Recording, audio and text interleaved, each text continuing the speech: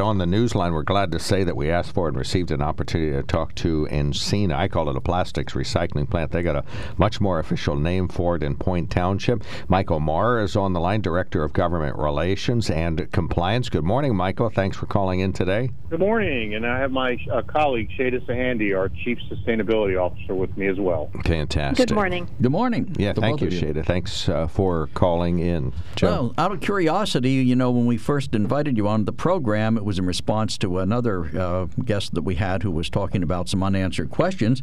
But last night you've had kind of a setback, and it says in the newspaper this morning in our story that you're going back to the drawing board. Can you build this with the limitations now being imposed on you by the township? Well, that is the question that we're looking at right now. It was most certainly not the outcome we wanted. It was a disappointing evening for sure. But we're going to see if we can make this work. We're committed to doing the project and doing it in Point Township, if at all possible. We, had surveyed other sites prior to choosing this one. But I think it's going to take us a little bit of time to go back to the drawing table, as you say, and to get the written the write-up of the opinion about the denial, just to get a better understanding of the basis of the denial before we make any major decisions. Well, I'm curious, what was there about the Point Township site that made you choose it over all the others you looked at? We did look at quite a few, and I think Point Township was particularly appealing because it met so many of the criteria that we were interested in. For one, the fact that there was a manufacturing job base there where we could get skilled labor and bring the employment opportunity to the community and have a stable workforce with all of the educational institutions that are in the region. That seemed like a very strong factor in favor of Point Township.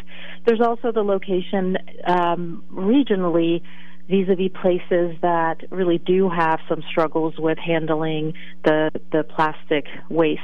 And so there would be an opportunity to help multiple regions address that issue for their solid waste management purposes.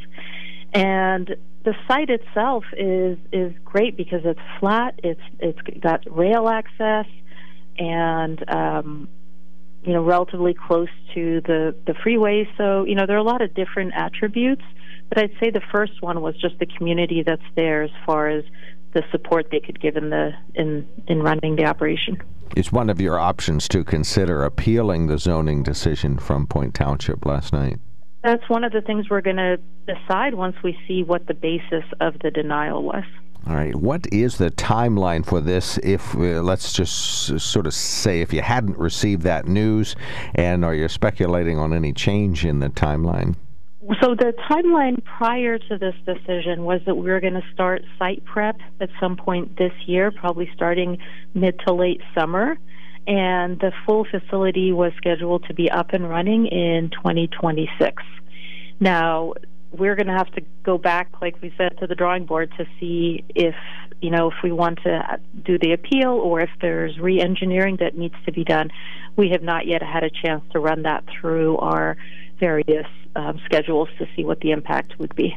One of the things that people who are talking in, let's say, less than glowing terms about the project point out is that this is based on a small-scale project in Texas and that this has never been tried on a large scale. Would you respond to that? Sure. We do have a PDU, which stands for Process Demonstration Unit, in San Antonio, Texas. There's a photo of that on the website. The website, by the way, is Encina Point Township, allwrittenout.com. And the reason that is not a full-scale model is that a lot of the parts of what we're doing have been done for a long time, and they really didn't require that kind of testing to need a full-scale test facility, so to speak, which would have also been a little unwieldy. So the purpose of that particular unit is to test different parts of the process and see what they would look like at different scales. So it gives us important information for building the full-scale model, and it's true that this size of project, doing exactly what we're doing, hasn't been done before, but that's part of what makes it exciting and innovative. And the equipment that we're going to be using has largely been in use for decades in other industries, and so we don't have a big concern about the sort of putting it all together and understanding what's going to happen. There's been a tremendous amount of modeling done, so it's true that it's a bigger scale than what we have in San Antonio, but that's on purpose and for a good reason. And Shada, I'll add that we have the confidence of the marketplace behind us. We have a 7-year contract signed with a company called AmSty based on what they've seen from our San Antonio unit, and we have a number of other well-known manufacturers who are far along in the discussions with us about making an offtake agreement with us and being, in fact, our customers. So we've got the marketplace confidence behind us based on their scientific review of what we've done in San Antonio. Tell us more about this technology that you'll be utilizing. That seems to be one of the frequently asked questions. So it's a catalyst-based technology primarily, which means it will create a reaction within a contained, safe zone to convert the plastic feedstock, common everyday items that make up the things we use every day, into the chemical components that make up those products. So it will break down products such as the tennis shoes I'm wearing as I speak to you into other components that in turn can be made into either tennis shoes or a cooler or some other type of product that you and I use every day. In the past, recycling plastic denigrated the quality of the plastic that was used. Does this process not do that? That's a great question, and the short and simple and complete answer is yes. It does. It does not denigrate. It creates the building blocks in their purest form so that they can be made into new products. The denigration you speak to, which is absolutely right with traditional plastic recycling, limits the use of applications that can be used in terms of what that plastic recycling can output on the back end. Our process is different because, as your question alludes to, you can take and reconstitute new products such as the sneakers on my feet or a cooler or a toothbrush, many of the plastic products that we utilize and rely on every day. One of the things we've heard from people in the community is that the international aspects of this are somewhat concerning, that there's Chinese involvement, there's Australian involvement, Italian involvement. How much of this is going to be an American project? Well, we think the workers are going to be 100% American, and that's what this is all about. This is about bringing jobs, 300 jobs once we're permanently operating 600 to 900. That's a range depending on activity level. Construction jobs during construction. I think, as a proud American, anytime that a non-American investor wants to come in and help create American jobs, by all means, we should take it. And that's what this is all about. This is about attracting investment opportunity from around the world to create jobs right here in central Pennsylvania. Well, there are people who are somewhat less enthusiastic about Chinese involvement. Well, I don't know where that Chinese involvement is coming from. That there's absolutely no truth to that. I think there may be some confusion because there's some South Korean support, for financial support for the project. But for those who are aware of East Asian political dynamics, South Korea and China are two very, very different countries. They're, in fact, bitter rivals.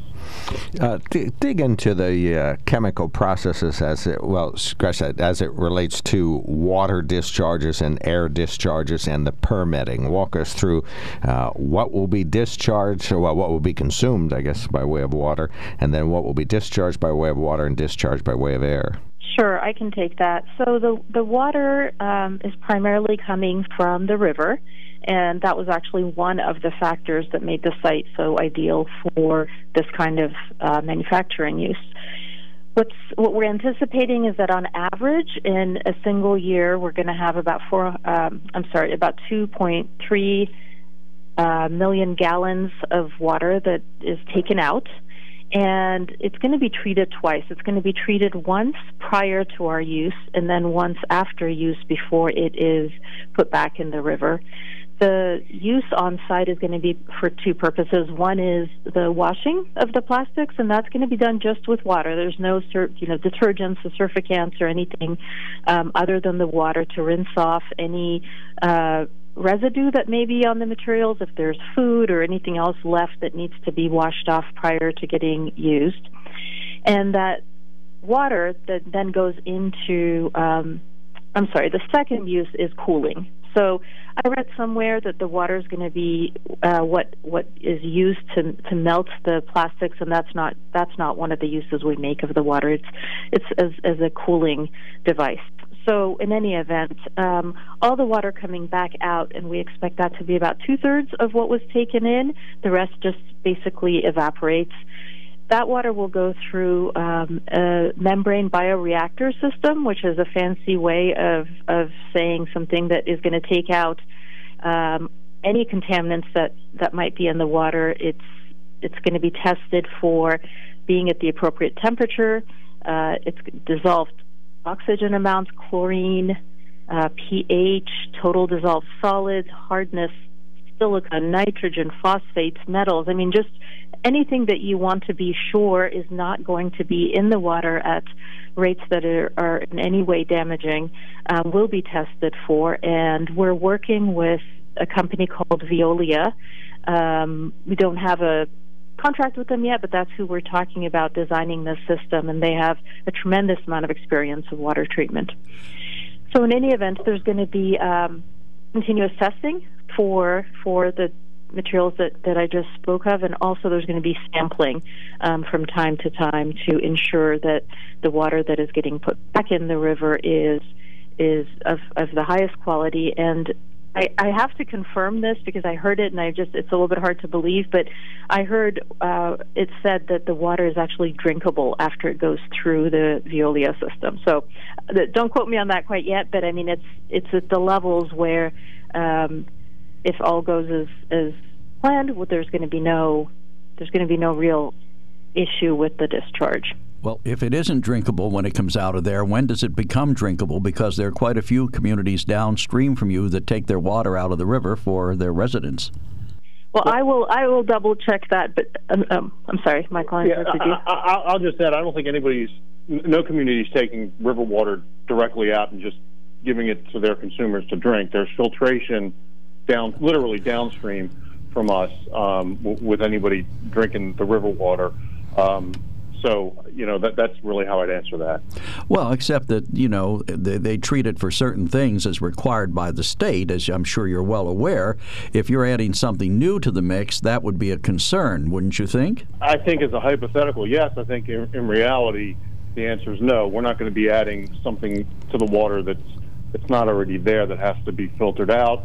And or if that was in fact the case, we'd have to design it differently. What about the temperature? Because we've heard that it's going to be 90 degrees coming out, and people said, that'll cause all sorts of blooms in the river. It'll make for unpleasant boating. Yeah, I'm not actually sure where that came from, the idea that it's going to be at 90 degrees.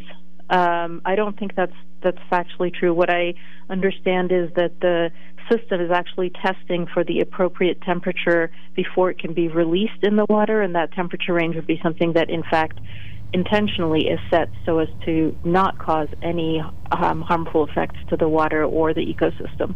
Water is H2O. What will be in this other than those two chemicals? Like Michael said, I mean, we're not adding anything that isn't going to be. So this water is used to rinse off basically the organic materials that might remain on the plastics that come in. So between that and the cooling, we don't anticipate that there's going to be anything added in that's going to be harmful for the water, and that's what all the testing is for, is to make sure that none of the things that could conceivably be in the mix and more are tested for to ensure they're not there before the water is released into the river. Yeah, and there will be a prescribed limits, I should say, set by the DEP that will govern how we run the facility.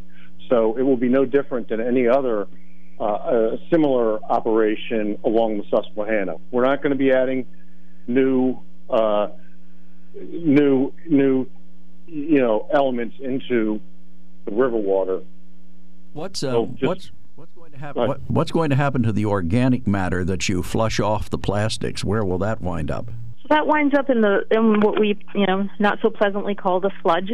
That is filtered out and disposed of off-site. So it's sent off-site and disposed of it, according to whatever the standards are for that material in the region. All right, air discharge. Tell us about that.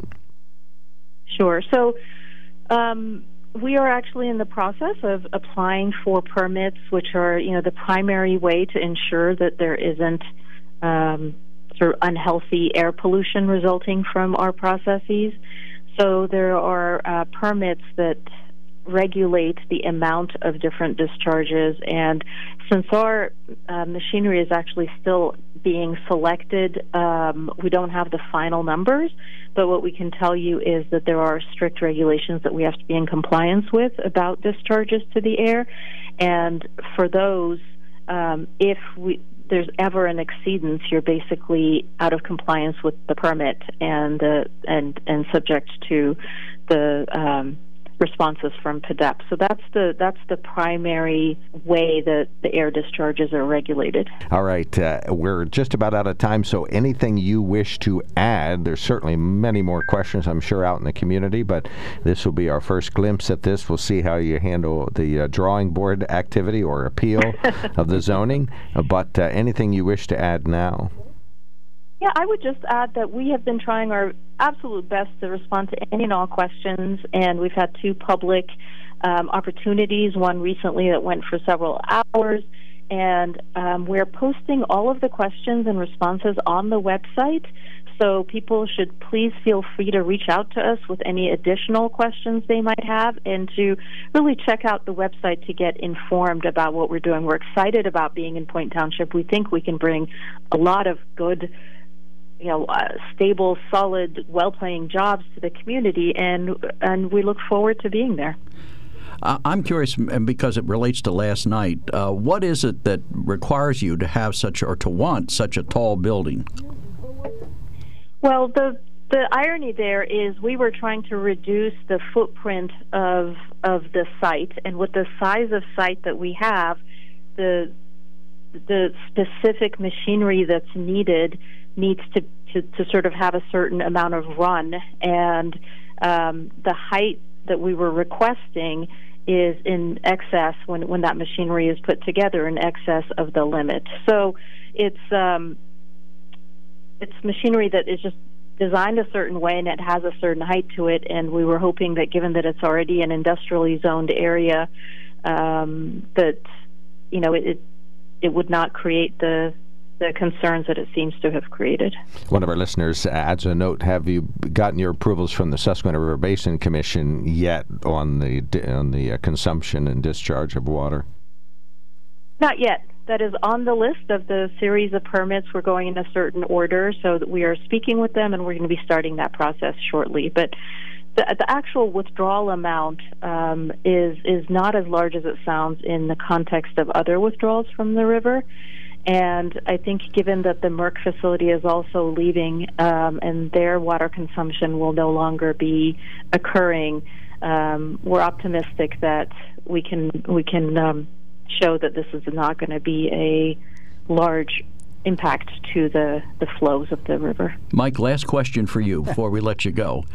Out of all the states that you've looked at, how does Pennsylvania stack up with respect to the amount of hoops you have to jump through? Oh, there's always hoops. No matter where you want to develop in the U.S., every state's a little bit different, their own unique ways. I will say Pennsylvania is probably a little more localized than other states that we've looked at or I've been involved in the past. But that's the process here, and we're happy to continue to go through the process and try to make this work and bring the hundreds of construction jobs and hundreds of operational jobs and the $1.1 billion of investment here to central Pennsylvania. All right, well, do stay in touch. You have an open mic to talk about these important topics, and we'll dig in with more detailed questions after your drawing board work is done and your permitting starts to proceed. Thank you. Yeah, we appreciate you taking the time to be with us. That is Sheeta Sahandi, is the Chief Sustainability Officer with Encina, and Michael Moore is the Director of Government Relations and Compliance.